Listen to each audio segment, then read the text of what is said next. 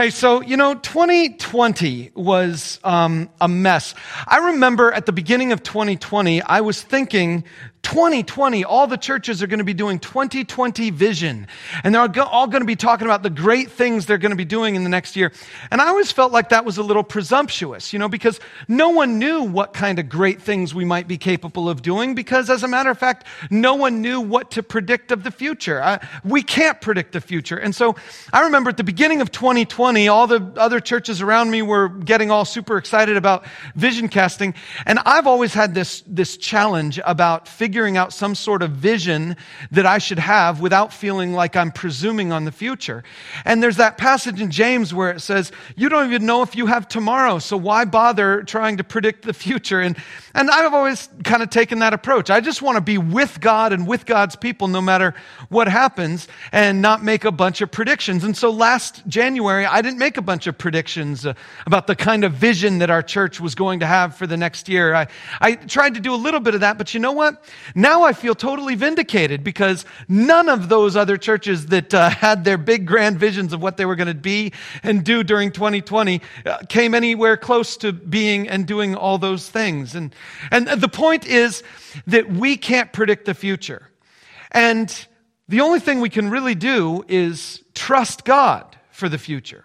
We look at the way He's worked in our lives, we look at the things that He's done already, and then we point to the future and say, God, if you've been faithful thus far, I still think you can be faithful in the future. And that's what I want us to do. But as we get into that, today's just a standalone message. It's not a part of a series. Next week I'm starting a new series. Today's just a standalone message. And it begins with this idea. They say parachutes are pretty heavy. Walking around with a parachute on is not a comfortable thing. Walking around with a parachute on is cumbersome. You might even call it a burden. But if you're 10,000 feet above ground, that burden is quite the blessing. Especially if you don't have a plane to support you. Here's the thing. Your burdens just might be your blessings. We're going to talk about that just today because after 2020, I want to give you some encouragement and I want to help point you towards 2021 in the best possible way I can. And to do that, I want to start by sharing with you some of my burdens from 2020. And I'm figuring that by sharing these things with you, maybe you'll find some solidarity with me. I'm going to try to not give too many specific burdens, but I'm going to give general categories that I think you can probably agree with me on. And the first two are political. But I'll say this. My burdens last year, a lot of people around me labeled as political. And I remember that this one person sent me an email saying, churches should never talk about politics. And another person sent me an email saying, Jesus was political. And I've never really cared about politics. But one of my burdens this last year was politicians. I'll say that. I think you might share that same burden with me. You see, I've never been a person who cared too much about political issues. Political issues didn't really make that much sense to me why a church should worry about whether or not trickle-down economics or higher taxes were the right way to go. That never made sense that a church should talk about those things. I never cared about that stuff. And in fact, early on in my high school years, I remember specifically not caring about the moral lives of politicians. I remember there was this moment where someone was running for president. I can't remember if it was the president or the vice president. I can't remember who it was or what. I just remember that a couple months before the election happened, a scandal came out that this person running for president had an affair with someone. And at that moment in time, I thought to myself, oh my goodness, why should we ever vote for this person? That person had an affair. They're an immoral person. And it very quickly got burned out of me that politicians are not expected to be moral. This idea that I should want politicians to be moral got burned out of me in high school. And so for most of my life, I haven't cared about the morality of politicians. It's been something on the kind of back burner for me. Because, listen, if these people want to sin, then who am I to tell a sinner that they shouldn't be sinning? I want to help them come to Jesus first. And that was my burden in 2020. Because in 2020, not yet. Go back to politicians. I'm not on the next one yet. My burden for 2020 was that the politicians that I was seeing in the news weren't just being immoral. They were leveraging their Christianity or leveraging something about God to give an excuse for the things that they were doing. And anytime someone uses Christ to gain personal power, that makes me irate. It is the definition of blasphemy for someone to say that God, because of God, they should get power. And so the morality of politicians became a huge burden on my heart this last year. But the second burden on my heart that some people could perceive as political, but I don't perceive as political, is injustice. For much of my life, I was raised with this idea that injustice is predominantly an individual thing. Racism is predominantly an individual thing. If a person is a racist, then that person behaves racistly towards other people. And I never was raised with any sort of concept of institutional injustice or societal racism. In fact, anytime the government got involved in something to try to solve some injustice problem, I used to perceive it as just being politics. You know, if the government decides to pay for people's college education, if the government decides to pay for people's health care, if the government decides to raise taxes on poor people or lower taxes on rich people, if the government decides to do these things, I viewed all those things as political, and I didn't want to waste my time on Sunday morning talking about that stuff or in even personal conversation with friends, because all of those things were political issues because the government was dealing with them. Real injustice that I should address is all on an individual basis, so I thought. But this last year, my eyes were opened. I remember the day I had the conversation with a pastor friend of mine in town named Rodney Lynch, and he was talking about some social justice issue. And I was like, listen, man, fine. It's cool if you want to talk about this social justice issue, but we in this group of pastors need to be talking about Jesus things, not social justice things. And he looked at me and he said, what are you talking about? Jesus was political. And I pushed back. I was like, Jesus wasn't political at all, because Jesus never talked about raising taxes or lowering taxes. And these are the thoughts going in my mind. Jesus never talked about who to vote for. Of course, in the Roman environment, there were no votes that were happening. But nonetheless, this was what my mind was going to. Jesus never appointed a Supreme Court justice. Jesus never did this political thing or that political thing. But Pastor Lynch told me, wait a minute, everything Jesus talked about was how the powerful people should act towards the impoverished and weak. And all of a sudden, my eyes were opened. That injustice is an issue that must be addressed by the church, because the church has the power of its voice and the power of its hands and the power of its feet. And Jesus is all about those with power doing something to help those without. And so I got a burden on my heart this last year about justice and social issues.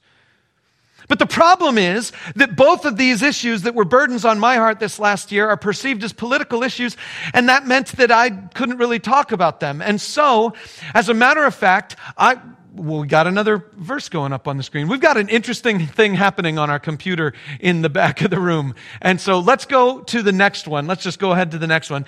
Because now let's get into some Christian burdens that I had. Christian burden that I had from 2020 is Christian disunity. Now, I know many of you who've been part of our church for a while, you recognize that I am all about unity. Everything that I do is something where I'm trying to build unity with other believers. I'm trying to help believers believers get together and do things that bring them into a place of unity with each other. And that's one of the reasons why I was the president of the Greater Lafayette Gospel Association, why I'm the only white guy on the Pastors Alliance, in the Pastors Alliance, why I'm one of the leaders of the multi-church youth group called Fusion. Unity is a big thing for me. And yet the problem is this last year, I have seen Christians divided against Christians like never before in my life. I remember at the beginning of 2020, I made a commitment that I was going to try to somehow redeem social media. Now, I know that's naive, but I thought that at least in the circle of people who called me their friend, I might have enough earned respect in that social circle where I could possibly encourage all of us to learn what it meant to be disciples, Christians, on social media. And so at the beginning of last year, I tried to start some conversations with people around deep topics, important topics, things that I was learning about injustice and society, things that I was seeing about the morality of the people in leadership and power around us. And so I wanted to get into some of these conversations, but I quickly found out that people who loved me started calling me, telling me, listen, you're being too aggressive or you're being too antagonistic. And it seemed like the only people who were antagonistic towards me were the people who had a different baseline opinion from me. And I didn't build unity. A burden of mine was to build unity. It's always been to build unity. And so I was trying to do that in social media like I've done in real life. And then in social media, it didn't work. I just created a new kind of disunity among the people around me. The disunity was those people who want to talk about ideas they don't agree with and those people who don't want to talk about ideas they don't agree with. And it created a divide. And so now I just simply unfollowed all of the people on my social media, and it's saved my soul a little bit. But the burden still remains for me. Why can't Christians be united even over something as silly and stupid as social media? This was the year for us to explore what it means to be united when we can't be face to face. And it's been a burden on my heart that we haven't done it. But my final burden from this last year is just a blanket thing about what I've noticed in Christians in my circle and in myself. I just call it Christian selfishness. I don't understand it. But this last year has revealed to me more and more that we as Christians, especially in the comfort of North America, are far more concerned with maintaining what we want than doing anything sacrificial, doing anything to serve others. My burden this last year could be put underneath this canopy of Christian selfishness in myself and in people around me. It's no question to any of you who know me that I like science. I'm kind of a science fanboy. I've spent time here in this room on Sunday mornings trying to help you understand how there's no contradiction between the creation account in Genesis and modern evolutionary science. I've tried to help you understand that the earth is not flat and the Bible doesn't teach it so. I haven't gone into the details of trying to help you understand how old the universe is or trying to help you understand the diameter of the earth. That's not been something that I felt was worth time spent on this stage. But it is important to me that you understand that there's a world of intelligence out there that goes beyond the people inside a church building. And here's the thing. To embrace the scientific community and the answers that are discovered by smart people in the rest of the world is called humility. Is called selflessness. But to claim that I'm the one who has all the answers and I will only accept the answers that already agree with my own answers, that is both arrogant and selfish. And Christian selfishness this last year has bothered me intensely. We have a pandemic. And the fundamental thing that happens in a pandemic is you don't get people breathing on each other.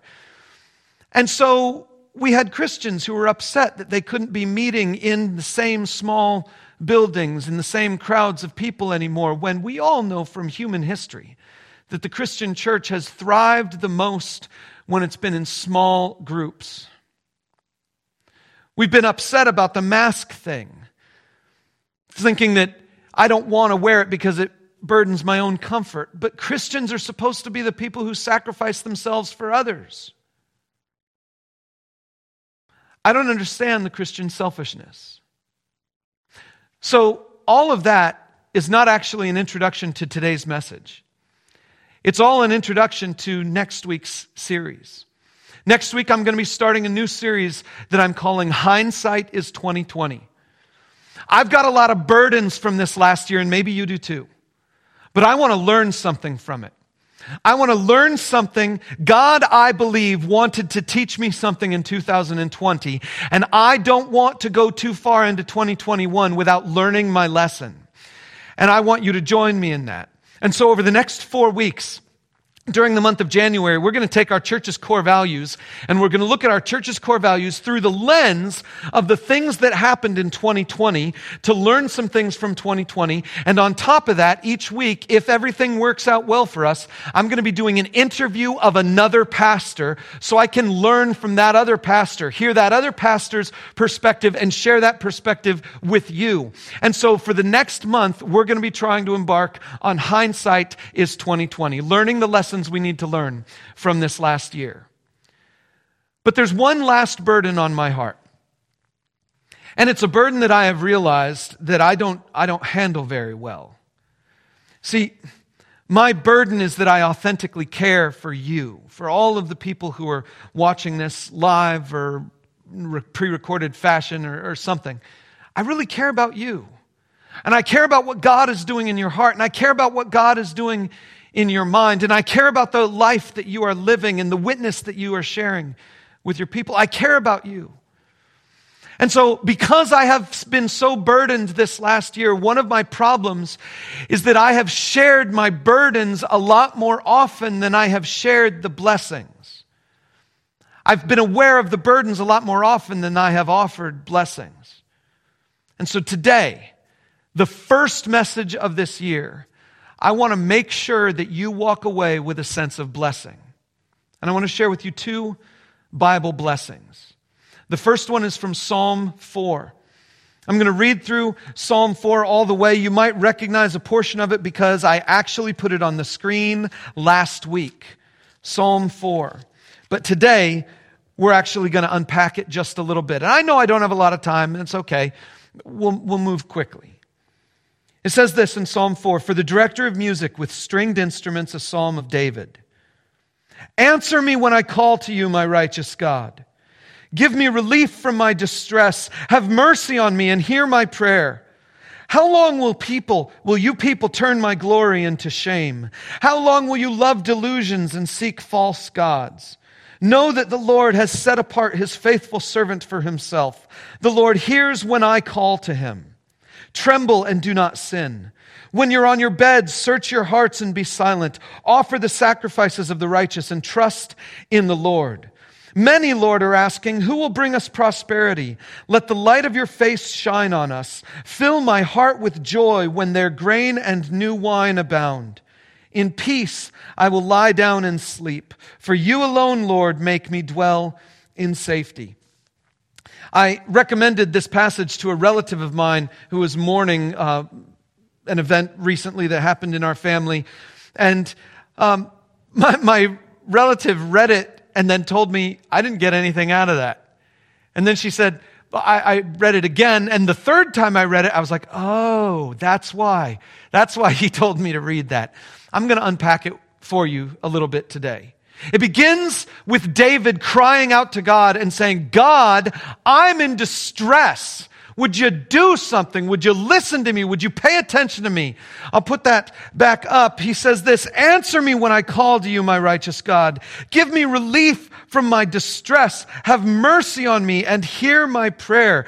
And in that you see David, a man of anguish. You see David, a man of pain. You see David, a man who says, God, would you at least just pay attention to me? Would you listen to me? Would you give me an answer? And I imagine you've prayed a prayer similar to that last year. I imagine you're praying a prayer similar to that this year. This is the kind of prayer that we all begin with. We face that time of anguish and we go to God and we say, God, would you listen to me? I've been asking you for this thing and I haven't seen any results yet. And David says, God, give me some relief, would you please? But here's the interesting thing about the way the Psalms work. They generally start in a place of frustration and end in a place of joy. And it's the stuff in the middle that gives you the instructions for what you need to do and how you need to think and feel about those things. So let's skip to the end and let's see how David's story ends. Verse 6. It says, many, Lord, are asking, who will bring us prosperity? Let the light of your face shine on us. Fill my heart with joy when their grain and new wine abound. You see, this is the meat of David's request. Verse 1, he says, God, listen to me. I have a request. Would you relieve me from my anguish? And then in verses 6 and 7, he actually gives God his request. It's the middle two phrases. He says, let your light shine on us. Let the light of your face shine on us and fill my heart with joy. David says, God, what I want more than anything else is you. What I want more than anything else is for your presence to be at work in my life, for your light to shine on my life. David says, God, this is my request. I want you. Now, here's the thing. He surrounds that with what other people are getting. It begins in verse 6 where he says, who will bring us prosperity? Those are the other people who are saying, we're looking for earthly pleasures. And David says, fill my heart with joy when their grain and new wine abound. David says, they're looking for pleasures and they might get them. But God, I want you. David says, God, I'm in anguish. Would you give me an answer to my prayer? David says, my prayer is you, God. I want you.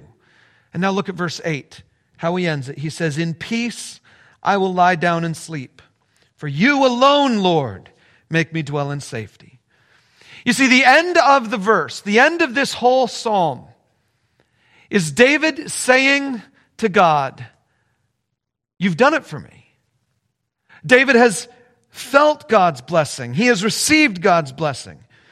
If you're taking notes, go ahead and write that one down. David had God's blessing. But the question for you and me is, how do we get it? David had God's blessing, but we need to know how we can get God's blessing, right? That's your question. That's my question. The middle verses give us a list. We're just going to work through them real quick. What do we need to do? Verse 2. It's God speaking, and he says, how long will you people turn my glory into shame? How long will you love delusions and seek false gods?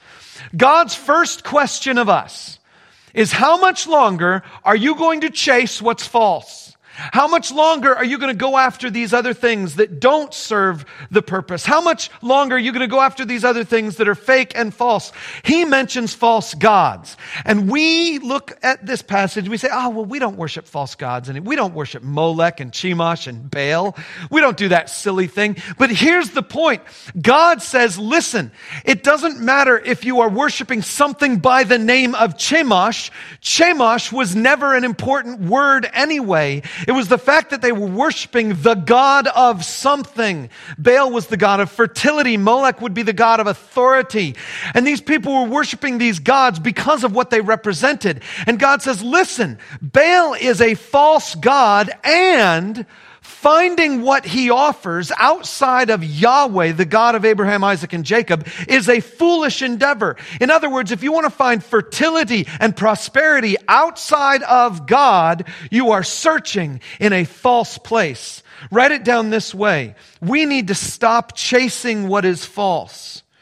As Christians, I implore you to be a person who is committed to the truth. If it's not in the Bible, then look at something from the Bible and follow the principles of the Bible to understand what is true and what is false. And one of the principles of the Bible is to love the Lord your God with all your heart and with all your soul and with all your strength and with all your mind. Get rid of what's false. Don't fall prey to conspiracies. Don't fall prey to this other thing that is leading you astray, this latest, newest religious thought or this latest, newest political idea. It's God and God alone. If you want his blessing, stop chasing what's false. Look at verse 3. He then says, know that the Lord has set apart his faithful servant for himself. The Lord hears when I call to him. This is David speaking about himself, but he's not speaking only about himself. He's speaking about all people who qualify as faithful servants. Write it down this way. We need to know we are his. We need to know that we belong to him, that we belong to God. We are his faithful servants if you are one of his faithful servants. And you might ask, well, how do I know if I'm a faithful servant? Well, here's the deal. Do you follow Jesus and the faith of Jesus, your Lord? If he's your Lord and you're following him, then you're a servant. If you're following him because of faith in who he is and what he said, then you are a faithful servant. You might not be a good servant, but you can be a faithful servant. So do it. Because if you're a faithful servant, you belong to God. You belong to him. And nothing can take you away. You want God's blessing in your life? Just remember, you belong to him. Next, look at verse 4. Tremble and do not sin. When you're on your bed, search your hearts and be silent. We don't like this idea of fear. We don't like this idea of trembling before God. But here's the point. Ultimate humility is when you say, I'm not good enough. Ultimate humility is when you say, I can't save myself. Ultimate humility is when you say, I desperately need someone else. I am dependent on someone else. And if I don't get what I need from that other person, I am done. Ultimate humility always has a component of fear to it. Pride says I can handle it myself. Pride says I can solve my problems. Pride says I can save myself. But here it says tremble. Search yourself. David would say we need to be fearfully humble. We don't need to be fearfully arrogant. We've all seen a lot of that in 2020. People who are afraid of the bad thing and so they got arrogant of something else. We don't need to be that. We need to be fearfully humble. The kind of humility that says, God, if we don't have you, we've got nothing. Look at this last verse from this passage. 5. It says, offer the sacrifices of the righteous and trust in the Lord. Do you know what the sacrifices of the righteous are? The sacrifices of the righteous goes back to the priest who would be making a sacrifice on the Day of Atonement because God told him to make a sacrifice. And the sacrifices of the righteous are not the people who are righteous who bring a sacrifice. The sacrifices of the righteous are the people who need righteousness, who bring their sacrifice to the righteous one, the high priest, who then makes a sacrifice for himself first so that he can be qualified as a righteous one. And then he makes the sacrifice for you so that you can be called righteous. The sacrifices of the righteous is not righteous people making sacrifices. It is a sacrifice that makes people righteous. And when David says you need to offer the sacrifices of the righteous, he says you need to bring to God the kind of sacrifice that he wants and trust him for what he does as a result of it. What is the sacrifice that God wants? But for a lamb to be slain for the sins of the world. In his great grace, the Heavenly Father sent Jesus the Son into this world to die on the cross for our sins, to give us grace. And that makes us righteous. We need to trust it. We need to trust God's grace. Because see, the sacrifices of the righteous are when we recognize Jesus is the only righteous one. And so we put our trust in his sacrifice and the grace that comes from it. You want God's blessing on your life for 2021? Here you go. Stop chasing what's false. Know that you belong to him. Be fearfully humble, but trust his grace. And just to put some icing on this cake, I want to take you to Jesus' own words. The most famous sermon Jesus ever preached is in Matthew chapter 5. I want to read it for you. Matthew chapter 5 is frequently called the Sermon on the Mount. Many scholars believe that Jesus gave this same basic talk multiple times because when Luke records it, it's slightly different. And so we think he probably said this a lot, but it begins this way. Now, when Jesus saw the crowds, he went up on a mountainside and sat down. His disciples came to him and he began to teach them. He said, "Blessed are the poor in spirit, for theirs is the kingdom of heaven. Blessed are those who mourn, for they will be comforted. Blessed are the meek, for they will inherit the earth. Blessed are those who hunger and thirst for righteousness, for they will be filled. Blessed are the merciful, for they will be shown mercy. Blessed are the pure in heart, for they will see God. Blessed are the peacemakers, for they will be called children of God. Blessed are those who are persecuted because of righteousness, for theirs is the kingdom of heaven. Blessed are you when people insult you, persecute you, and falsely say all kinds of evil against you because of me. Rejoice and be glad, because great is your reward in heaven, for in the same way they persecuted the prophets before you." Look at this list of items. Poor in spirit, those who mourn, those who are meek, those who hunger and thirst, those who are merciful, those who are pure in heart, those who are peacemakers. Listen, all of those things are burdens. I don't know if you ever tried to be a peacemaker before, but it is a burdensome thing to do. I don't know if you've ever experienced being poor in spirit. That means I've got nothing left in the tank. That means I'm absolutely empty. That means my soul is completely empty. I've got no strength whatsoever left over. If you are ever in that place, you have been poor in spirit when you recognize your own desperation. But Luke, when he quotes that, he writes down, "Blessed are the poor." And he talks about their financial poverty. And maybe you've experienced some of that too. Any one of these things, if you look at them, they are all burdens. But what's fascinating is that every one of these burdens is accompanied with some sort of promise. Jesus says, theirs is the kingdom of heaven. Well, it's great to have the kingdom of heaven, but heaven's not here yet. And so even if I own it, even if it's mine, I don't have it yet. Or Jesus would say, they will be comforted. They will inherit the earth. They will be filled. They will be shown mercy. They will see God, but none of it's now. These burdens are now, but the blessings are later.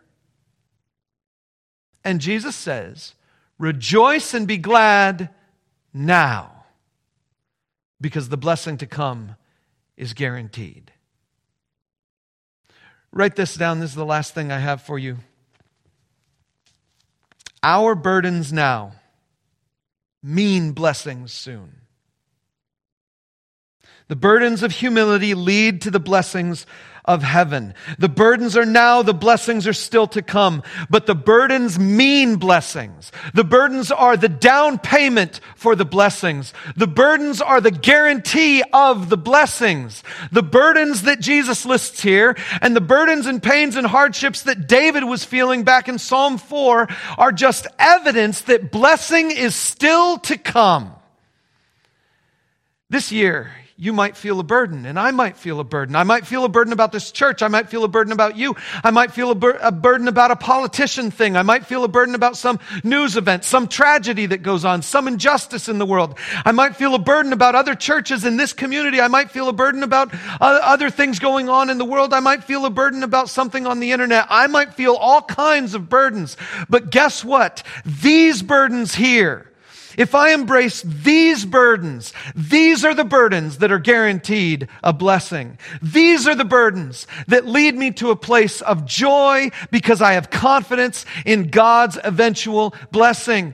When I embrace these hardships, when I embrace these things, then I can know that there is a God who brings blessing out of burden. You think you need to fight for your blessings. I think I need to fight for my blessings. I think I need to fight to protect my blessings. I'm worried about someone else taking away my blessings, and I get all angry and irritated and frustrated and stuff. But guess what? No. You don't have to do any of that stuff. You know why? Because your blessing isn't here, no one can take it. Because your blessing isn't now, no one can steal it. Your blessing is coming from your heavenly Father, and it's soon, but not yet. We need to bear the burdens we're given, and God will bring the blessings. So I want to give you a blessing, if I can. You belong to the gracious God who turns burdens into blessings. There's nothing greater that I can share with you at the beginning of this year.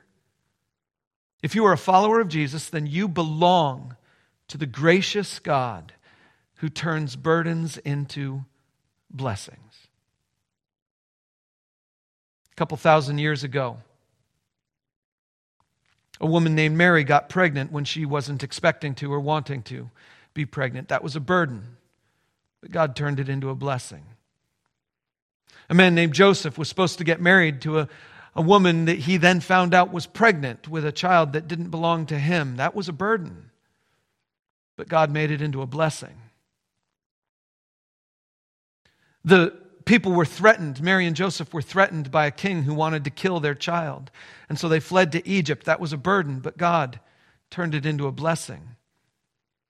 They lived in Nazareth, which for a Jewish person wasn't the greatest place to live, but God made that burden into a blessing too. And time again in Jesus' life, you see it happen for the people around him until it culminates in the day when Jesus hangs on a cross. But the night before he hung on the cross, he said to his heavenly Father, Father, if it's possible for you to take this cup away, if it's possible for you to take this burden off my shoulders, would you do so? But Jesus carried that burden.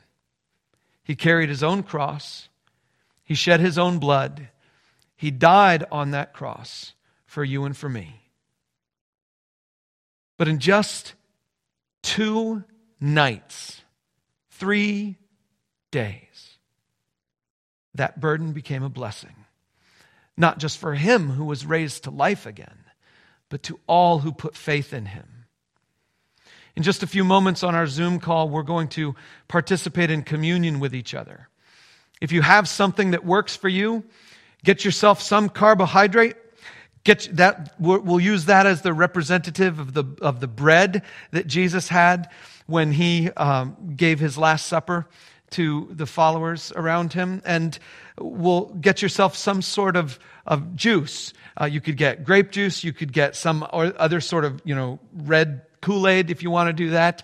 Get yourself some apple juice. That's fine. If you have some wine and you want to do that, just don't flaunt it to the rest of us. But we're going to spend some time in our Zoom chat acknowledging the fact that Jesus gave his life for us, who is the perfect example of a burden that turned into a blessing.